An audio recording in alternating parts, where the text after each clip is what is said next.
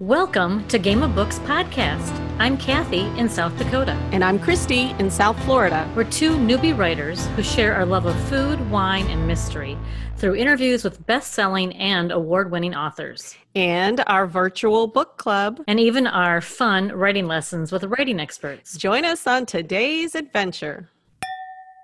Welcome to Corks and Conversation with Elizabeth Breck. She's a debut author of Anonymous, which I just loved, and a former PI in California. And I can't wait to talk to her, Kathy.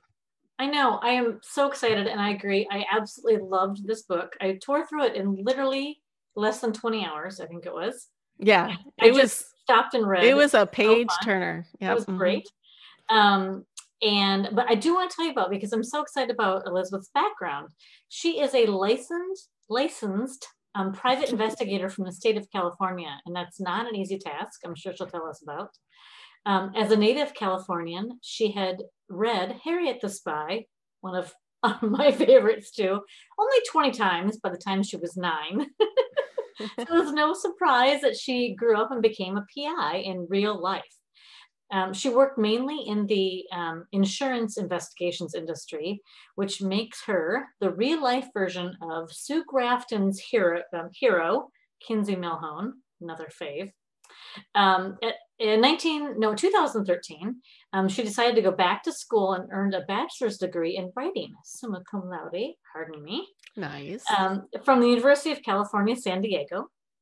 And Anonymous is her first novel.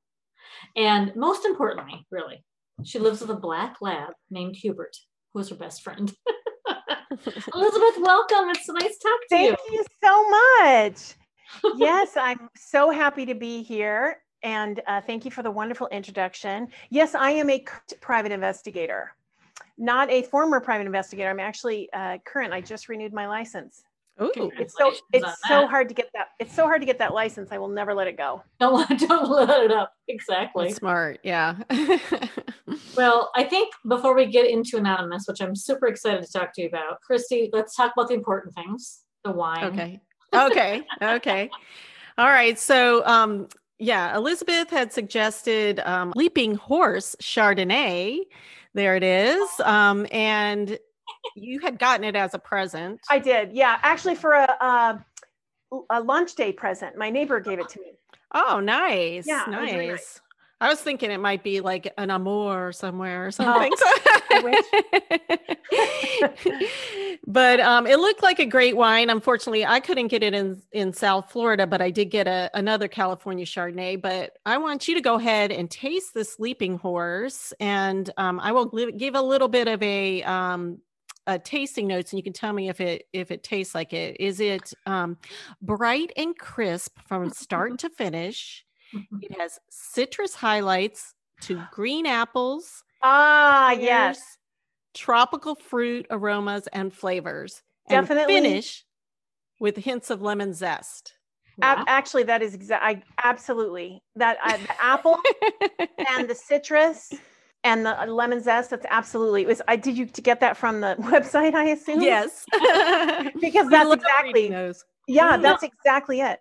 That sounds perfect. Very California. That sounds very, very Southern California. I didn't look up mine, but I can taste a little lemon zest in mine too. So, cheers. Cheers. I am not drinking wine with you two today. Because I am drinking the Anonymous cocktail found on Elizabeth's website. So if you go to the website for Anonymous, and she'll tell us about that later in the episode. Yeah, ElizabethBreck.com. ElizabethBreck.com. Thank you. And on the More tab, I think on the far right, if you drop down, there's a recipes tab. Yes. And I was like, what is that? What is it, the Kathy? Anonymous cocktail. Are you going to tell us, or is it a surprise? Oh, it's so good. Okay. What is it, Kathy? It is. She's like too busy drinking it. She's like, sorry. I actually invented that because I wanted it to match the color of the book. Yeah. Which it looks a little clear. I know. I only put. She probably made it too strong, or too much gin. Maybe in there. Too much vodka. Or is it vodka? It's got a little bit of vodka, I'll tell you. But I didn't put enough grenadine in it. You know, I didn't. Oh, that's why. Yeah. So it's just pale pink. It's basically like a lemon drop martini, which is my favorite drink, with a splash of grenadine. So it just gives it that that sort of hello color. Yeah, and it'll put hair in your chest probably. I need that. I need that. I have water to as a backup too. Yeah, I do too. I brought water, me too. Yeah, but that's a good idea on our podcast. I tell you. Cheers, you guys. Cheers. All right. Okay. I just sip on mine. Yeah. All right. So I'm ready to jump right in. You guys so can keep excited. drinking so that your answers are even better. But but I'm going to start with saying that Madison Kelly is one badass character. And I know she's like your alter ego and based on many of your life experiences. Therefore, we're guessing you're pretty badass as well. So can you tell us about a time when you had an adrenaline producing experience as a PI? And maybe do you miss those thrills, or is writing about the thrills good enough? Well, I am still a private investigator, so I still do this work. I definitely take a break when I'm writing. I have so many adrenaline producing things. Yes, and it's kind of the reason that I have moved more into writing is because I'm getting older, and it's exhausting. I mean, doing surveillance is exhausting. So, I mean, there's one in the book there's two in the book that really happened. So I don't know if you want me to tell you about one of those. If it's not a big spoiler, you can tell about one of those. It's not a spoiler because I think Madison is recalling it in the book, so it's not like it doesn't move the plot forward necessarily. And one of them has swear words and one of them doesn't. So maybe I'll do the one. We're all about the swear words. You don't mind the swear words. And we swear. We're good. Okay. I don't think we have many kids watching or listening to our podcast. I just always have to check that ahead of time. So then I'll tell you this one. So I was doing surveillance. This is when I very first started. So I was a young girl. I was probably 25, 26. I'm doing surveillance in my Toyota Corolla. And I'm 5'11", like Madison. So that is a tight squeeze. And I was, it was probably 5:30 or 6 in the morning. And I was in East LA, in a not good part of East LA, doing surveillance. And the houses were set way far back from the street. And basically no one would hear me if I screamed, is the point of that. They were set way far back from the street, lots of gravel, old cars up on the lawns, things like that. And this street was deserted because everybody had driveways. So they were long driveways. And I was there and the sun had just come up, and now I'm in the back seat and I have like a little Velcro curtain up in between the seats. That's a black piece of material, really. And this is the way I used to do surveillance when I very first started, because this is how the guys taught me to do it. And guys have to hide more than I do. Like, I can sit in the front seat and nobody's going to ask me what I'm doing, but a guy sitting in the front seat in a neighborhood is going to get the police called on them. Oh yeah. So this is really how guys do surveillance, but I don't have to do that anymore. And this was in the beginning. So I'm in the back seat. I'm completely hidden. My windows are tinted. I mean, if someone came up and put their hand up against the window with your head right there, you could probably see me.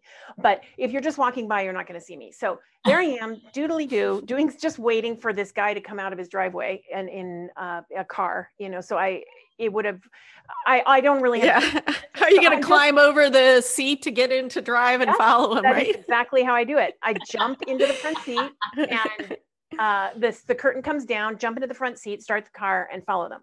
So I'm sitting there waiting, and here comes a guy, just some random guy walking down the street, and I'm watching, he's walking towards my car. He was about 6 feet tall. He looked like a serial killer. I mean, he looked, oh my gosh, just when you see like evil sort of radiating off of he looks so scary. And I'm watching him like, what is he doing? And he's just sort of casually walking down the street at 6 o'clock in the morning in East LA. Right. This is bizarre. So here he goes, do. And as he's getting towards my car, he crosses in front of my car and goes to the driver's side door. And he stops there, and I am freaking out. Right. I mean, this is a terrifying man. And he's standing right by my driver's door, and he's looking around. Oh. And I had the windows down about 2 inches because it was summer. And he puts his hands on the window and starts shoving the window down. No. And I know exactly what's about to happen. He's going to reach his hand in, unlock the door, and steal the car with me in the back. With you in it. And I'm telling you, that would have been an added reward for him. This would not have been a problem for this guy. He was terrifying. So I don't know what came into me. It was literally just survival instinct. I lowered my voice as deep as I could get it. And I go, get away from the car, motherfucker. Oh. And he just dropped his hands to his sides, casually walked away, walked down the street. He didn't run. That was almost the scariest part, because somebody that was just out for a joyride or something like that would have run. He would have been like, oh my God, what have I done? He was like so calm and skilled. He knew, don't run. That makes you guilty. Oh my God. It was. Do you still have nightmares about that? Like the fingers on the window? No, I don't. Cause I got away probably. That's probably why I got away, you know? She has dreams of victory. Yeah, exactly. It was so scary. Yeah. And that wasn't even related to surveillance, really. I mean, that was just a guy trying to steal my car while I was in it. Right. Okay, that's the sales pitch for this book, because that's exactly what this book is just chock full of. Yeah. So hey, so if we come out to California, can we do a ride along? Sure. I mean, it would be kind of crowded, I think. Kathy's really tiny. She can fit in the back. That's right. You can hide in the back. I'll ride in the trunk. Oh man. That's scary, but I would love to, spend a day figuring out how you do all that, because that just sounds so fascinating, actually.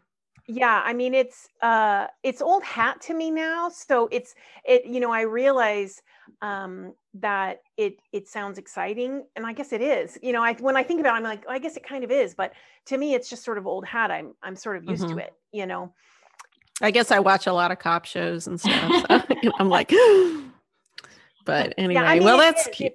It's like 20 minutes. No, I would say it's like 4 hours of intense boredom, sort of zen, like you get into sort of a meditative state.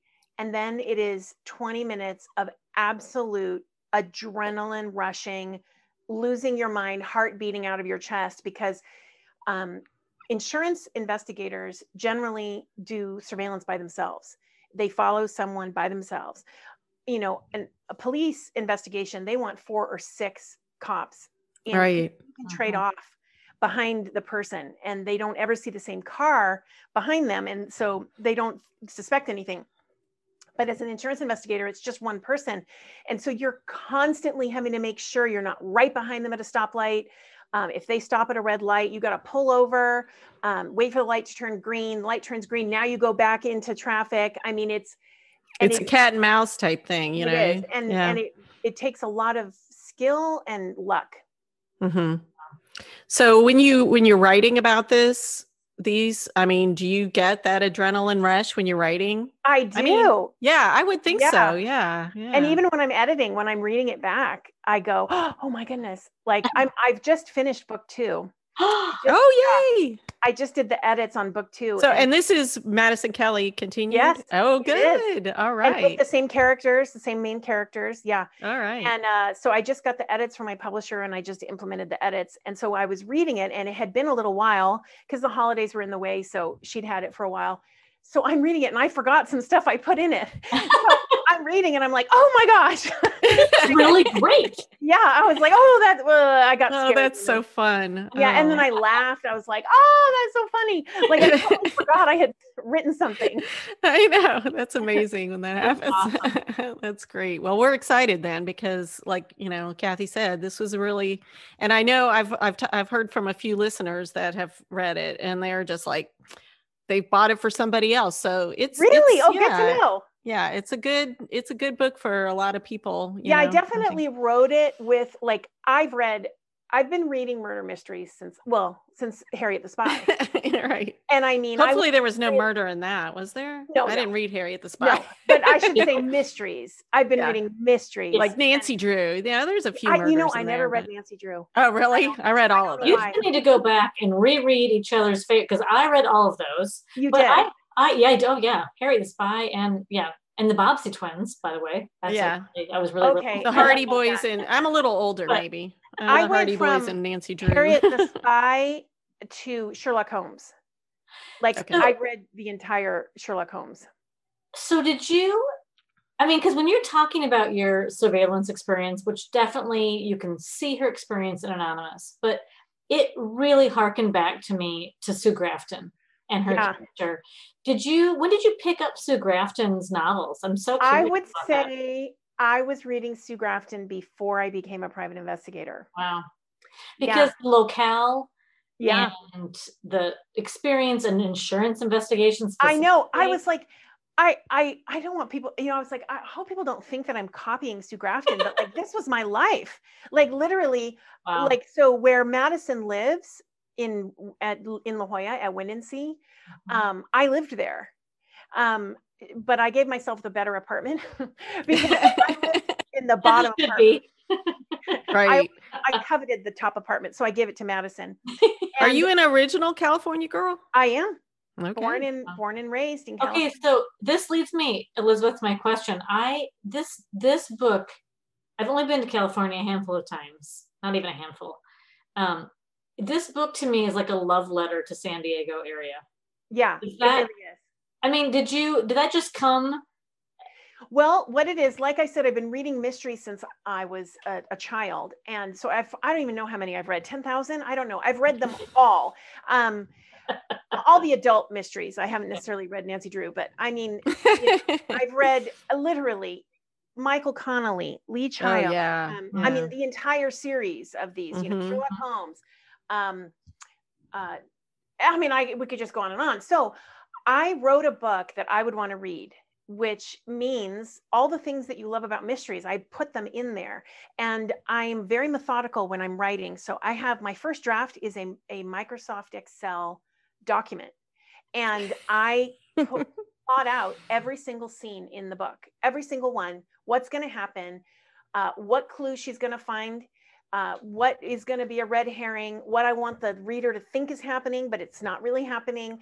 And I can then move those around if it's not working. So I make sure at page 5, the person doesn't want to put the book down. Page 25, they don't want to put the book down. Like it's very methodical. Then I sit down and I just write like a house on fire. And I write each of those scenes out. And I put in some lyricism because I like pretty words and I like, but I don't want so much lyricism that it slows the book down. I want someone to just sit down, like you said, you read it in 20 hours. That was my intention. I don't want people to be able to put the book down. So when it comes to locale, I love when I'm reading a book, when they take me to the place where they are. I love that. And you get to experience another location. So all the places are real, except for, if something bad happened at the place, I invented it. That's smart. Yeah. But otherwise, all the places are real. All the places Madison goes are all real. You could go there and see them. I thought the surfer culture and the, all the restaurants, I could just feel it. And for me in South Dakota, when it was snowing last weekend, this was such a great escape read. Yay. But what I'm dying to know is, do you surf, and does your dog? Does my dog surf? Yeah. No, my dog does not surf. I don't surf. I body surfed when I was younger. So when I was younger, we lived in the Los Angeles area. And so I would go to the beach, and also it was a safer time, I guess, or else we were just stupider. I don't know. But I would go by myself at 9 years old to the beach. Gosh. Yeah. Or with my girlfriend at 9 years old, we would go to the mall the entire day, and no cell phones, no pagers. I mean, just be back by dark, and so we lived in Santa Monica, which is a beach town. And so I would go to the beach every day. I would go body surfing every day. Wow. And then I did date someone that was a surfer. So I was very much a part of the surfer culture. Like I admire it. And so I put that into the book. I love that. I thought that added a good element to the guys in the story. You know, different. I really thought that was a really just subtle kind of like, oh, you know, they could be aggressive if they wanted to, or they could be this, or they. I thought that was so. But you also did, you know, it wasn't just the aggressive nature. It was their ceremonies. You know, if somebody passes, and I just thought you did a great job of coloring the experience of this book with California. So thank you, South Dakota, and thank you. Well, yeah, and I was kind of the same in Florida. You know, I hung out with the surfers, didn't surf much, but but got to know them. You know, that's kind of fun. Yeah, and I think maybe having the heart of a writer, which I've had since I was a child. I actually recently found my SAT score. Oh. Yeah, because I was going through old things to throw out stuff, and I found my SAT scores. And I took the SATs when I was 16 because I skipped third grade, and then I graduated high school early on top of it all.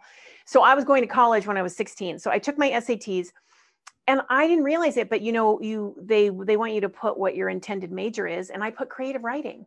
Oh, I had no, I was like, okay, I guess I have wanted to do this for a long time. That was 40 years ago. So I was like, okay. Anyway, what was I going to say about that? Creative writing and I don't know, but I will ask you a question about that. I've been curious about. Okay. So when you went back to school later as an adult PI, here's the thing I wanted to know. I mean, obviously you see lots of non-traditional students, you know, meaning people who come back later in life, and you have conversations, right, with people you meet.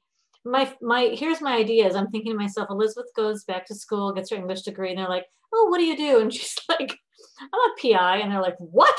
Is that how it went? You mean like the other kids? Yeah. Say other kids, like I'm a kid. Like the other students, let's say. Yeah, the other students. I made great friends that I still have. I mean, that was we're in 2021. So that was a while ago now. I finished, so it was like 6 years ago.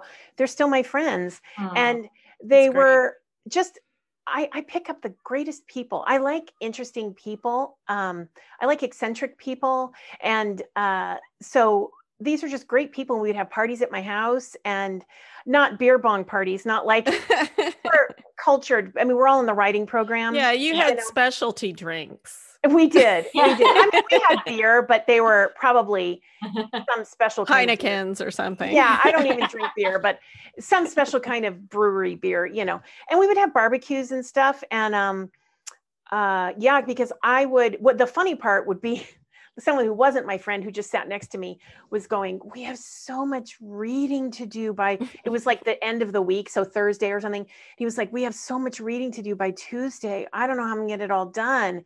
And I was like, do you work? And he's like, no. I said, I'm getting on a plane in an hour and I'm gonna be gone. I was gonna be in Idaho following someone for the next 4 days. And I'm going to have to do that reading by the time I get back. But I feel for you without your job and your reading assignment. Yeah.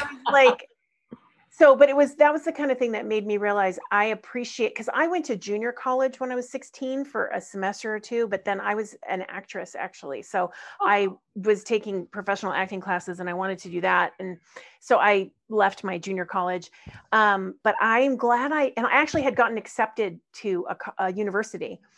And I didn't go then. And I'm glad I didn't, because I so appreciated it now. Yeah. After you've had to work, because I did go back to graduate school myself after working for a while. And I was like, oh my God, this is so easy, because I knew how to, like, I studied because it was easier than work.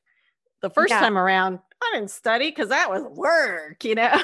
Yeah. So you just kind of have a more respect, you know? I really enjoyed studying. I enjoyed learning. I would love to go. I actually got accepted to CU Boulder Graduate School, the MFA program in creative writing, but just everything got in the way. So I wasn't able to accept, but I would love to do that. Now you can teach there. Not with my bachelor's degree. I think I need a PhD to. They'll give you an honorary after you sell your first million or something. Yeah, maybe. I didn't think of that. Okay, you guys, it's time for us to each take a drink, and then it's time for the question in the bottle. So, Elizabeth, what this is just kind of a question that you might get to at the end of a bottle, at the end of an evening. Oh, it's funny. just a fun question. If you don't like it, pass. No big deal. Okay. All right. Oh, okay. Do you eat food that's past its expiration date if it still smells and looks fine? Yeah, it depends how far, because I know that they're being conservative with those expiration dates. So right. It depends how far past. I mean, and what food, right? Yeah. I mean, if it's a month past, no, it's not worth it. But if it's like 2 days past, yeah. She'll gamble at 2 to 3 days. It's a gamble. Yeah, because I know that they are being conservative because they don't want to get sued for food poisoning. Right. And it's the difference. Like if it's pickles, I mean, come on, it's pickled. It's already pickled. Yeah. Right. But if it's like milk, you know. Yeah. Yeah. That's a random one. I need to go through my refrigerator. That's what that question makes me think. Okay, so one of the things I absolutely loved about this book was there are so many really good reviews for it from a lot of the kind of insiders in the mystery world. John Land said, "Anonymous is an emotionally wrought, angst-riddled, drop-dead, terrific tale cut squarely from the cloth of Lisa Gardner and Harlan Coben." I know, that was incredible. I was so blown away by that. I mean, that is completely legitimate, but that is a wonderful review. Mm-hmm. My favorite is from Thomas Perry, who I also love. Me too. I'm a huge fan of his, and his is on the cover of your book. He said this is the start of a terrific series, but Thomas shows up in the book as well. And in your acknowledgments, which I love reading that. You just had a generous, lovely, thanking the authors who have influenced you, which I thought was so nice. I don't know that I've read that from other authors' acknowledgments pages. So anyway, I wanted to ask you about Thomas Perry, specifically why you included him. Okay. And how important are mentors and, other members of the Mystery Writers community supporting you as a new author? Okay. So Thomas Perry, I'm glad you asked me about him. I adore him. So, and it has a great sort of tie-in. So I was living in La Jolla in the 90s, and I was at Warwick's bookstore, who did my book launch. This is how it becomes just such an interesting tie-in. And I also mentioned Warwick's in like the first 5 pages. Of this book. Warwick's is the greatest bookstore. And they've been there since the 1800s or something. It's a family-owned, like the longest family-owned bookstore in the United States. Wow. So, they had a stand. So I went to the mystery section, obviously. I was looking for a new mystery book, and they had a staff picks section. And there was a Thomas Perry book called Dance for the Dead, a Jane Whitefield novel in the Jane Whitefield series. Anyone that doesn't know, Jane Whitefield is a half Native American, half Caucasian girl who takes people that are in trouble out of their life and makes them appear someplace else using private investigating skills and her Native American sensibilities and spirituality. Oh my God, it's the greatest character. So I had never heard of this. So I pick up the book and I'm reading the first page, and she's standing in a courthouse, and there's 2 big men coming toward her, and she's holding her purse like she's going to swing her purse at them. And I'm thinking, I am not going to read a book where some girl is swinging her purse at 2 huge bruisers. Like, that is going to make a difference. And I thought, well, let me just keep reading. And what she did was the guy goes to punch her, and she grabs his arm with the strap of her purse, and using his momentum swings him to the side and throws him into the wall. And I was in. I was like, yes, please. Oh. Where do I buy? Yeah. Ring me up. So I bought that book, Dance for the Dead. Like I'm selling his book more than mine in this podcast. Anyway, I've read that book 6 times. I love that book so much. I've read the entire series probably 2 or 3 times. It's probably time to start to read it again. So I went to a book reading of Thomas Perry's in La Jolla about when I was going to college. So somewhere in the last 5 years. And I struck up an acquaintanceship with him about, just I want to write a book. And his wife, Jo Perry, who's also a writer, I said, I want to write a series. And I think I was already writing about Madison in my college classes.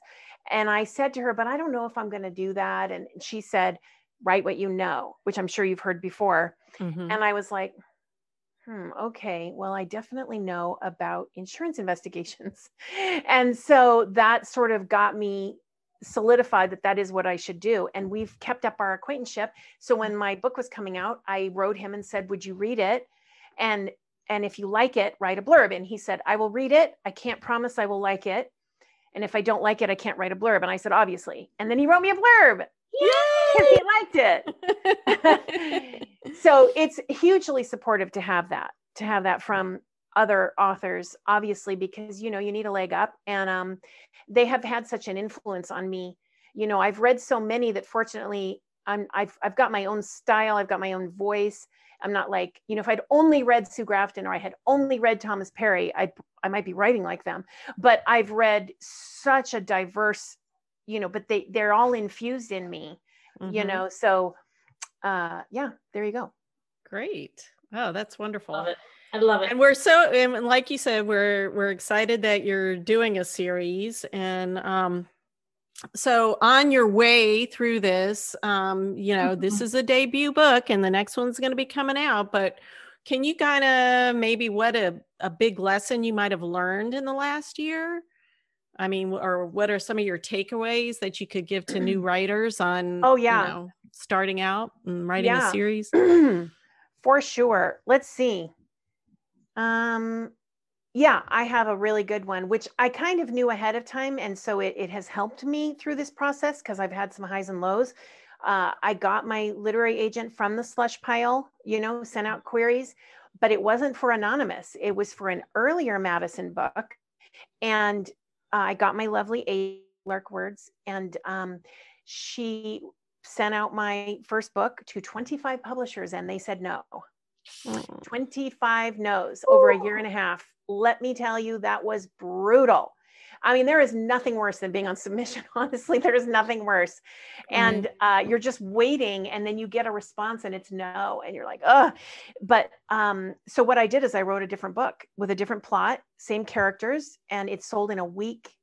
Wow. On a preempt. What's your feeling on that? It just wasn't the right time for that first one, or what do you think? I think it wasn't the right time. I think maybe the first plot had maybe a little controversial stuff in it that maybe it was like, if you got a debut author and some controversial stuff, I don't know, we want to go over there, Mm-hmm. And then when I wrote Anonymous, I was like, oh, this is so much better than the first book. Like it was just better. It was a better book, Mm-hmm. So, but I don't think Abby would have taken me if the book hadn't been good. It was good. Right. She wouldn't have taken me. It just wasn't. So I think timing and the plot just wasn't the greatest or something. Who knows? Mm-hmm. I'd kind of like to revisit that plot, at some point. Yeah. But keep that. So did you kind of get a game plan then with your agent? Like, all right, I'll just do something new. And she's like, I'm going to stick with you on this. Or did you guys converse about that? Yeah. I mean, she said, I just said, I'll write something else. And she said, okay. And I mean, I didn't know, like it took me a while to write. It doesn't take me a while to write it. I write really fast. It took me a while to get around to where I could write it. Mm-hmm. If you will, like it was brutal to hear 25 no's over. It took a year and a half, mm-hmm. to have all those no's. So I think what I was going to say about my advice is that when I hear on Twitter from a lot of writers, they don't realize that this is a business. They're only thinking about, I've written a beautiful book. And it's like, yeah, I wrote a beautiful book too, but it's a business and you have to think of it as a business. And you have to think of it in terms of people are trying to make money off of this. And mm-hmm. So you'll hear writers say, well, agents are just gatekeepers and they're trying to keep me away from getting a good deal. And it's like, no, they're not. They're desperate for a good book that they can sell and make money off of, because when you make money, they make money. And the publishers are desperate for the next great book.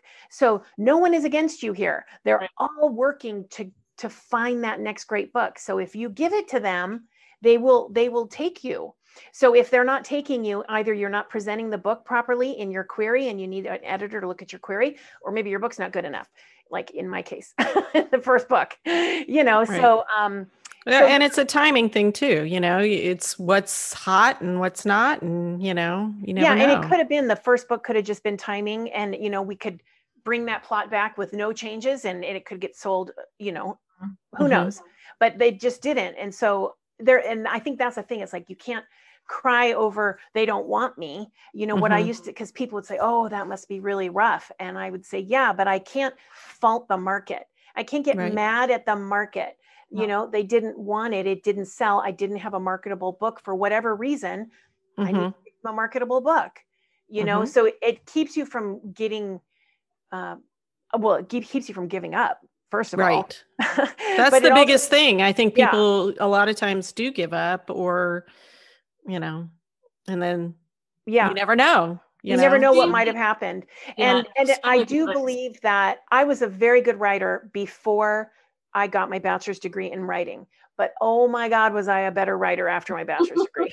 Right. So there is something to be said for learning and studying, even if it's not a university program, you know, however, you know, if it's an online writing Well, you program. could do like Kathy and I mean, we go to conferences, and then we've been doing this. We met at a conference, but we're like, you know, we hear of a workshop, we go to that. Every time we hear another person speak, we're like, oh my gosh, we got to re-edit. We learn something new, you know?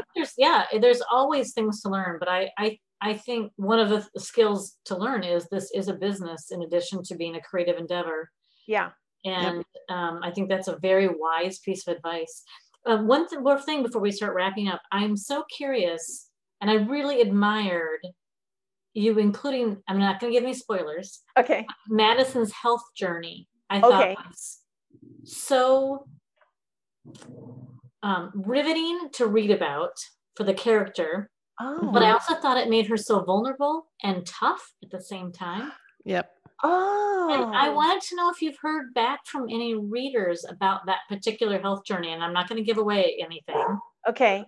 I haven't. And so I am very glad to hear that from you, because that journey continues in the second book.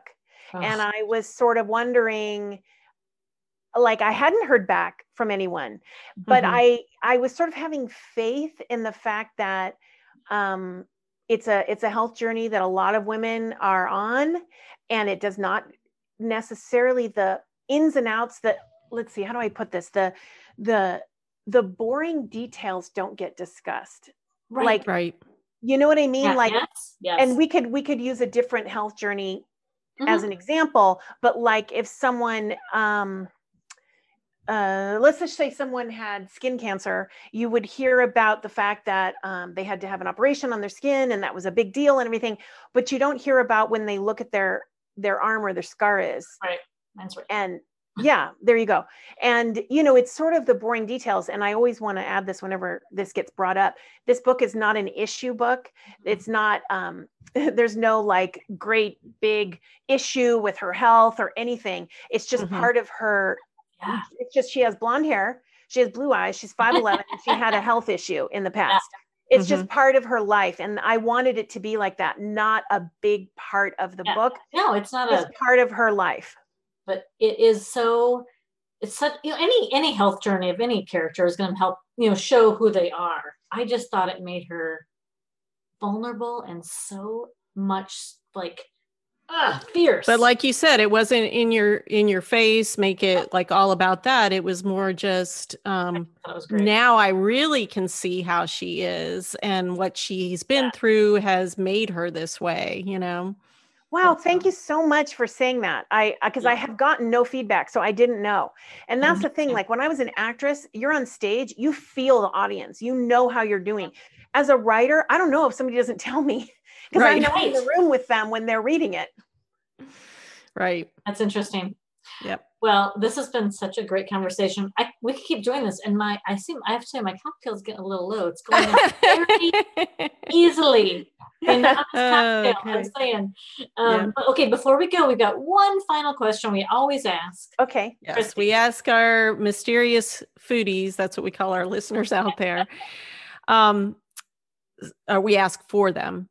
Which of your characters would you like to share a meal with, and what would it be? Okay. I would love to share Mexican food with Dave. Oh, Okay. well, we all would. Yeah. Dave is a conglomerate. He's that's not the word I'm looking for, but Composite, maybe. a composite. That's the word. Thank you. Oh, it's getting too late in the day. Yeah, and we've had a glass of wine. Yeah, exactly. He's the best parts of a couple of guys. So he is a dream. Yeah. But he's still flawed. You probably noticed that. He's still yes. flawed. Oh, Yes. Yeah. But Yeah, but I'd like to eat a Mexican food with him. I sounds good. would like Sounds to try good. that.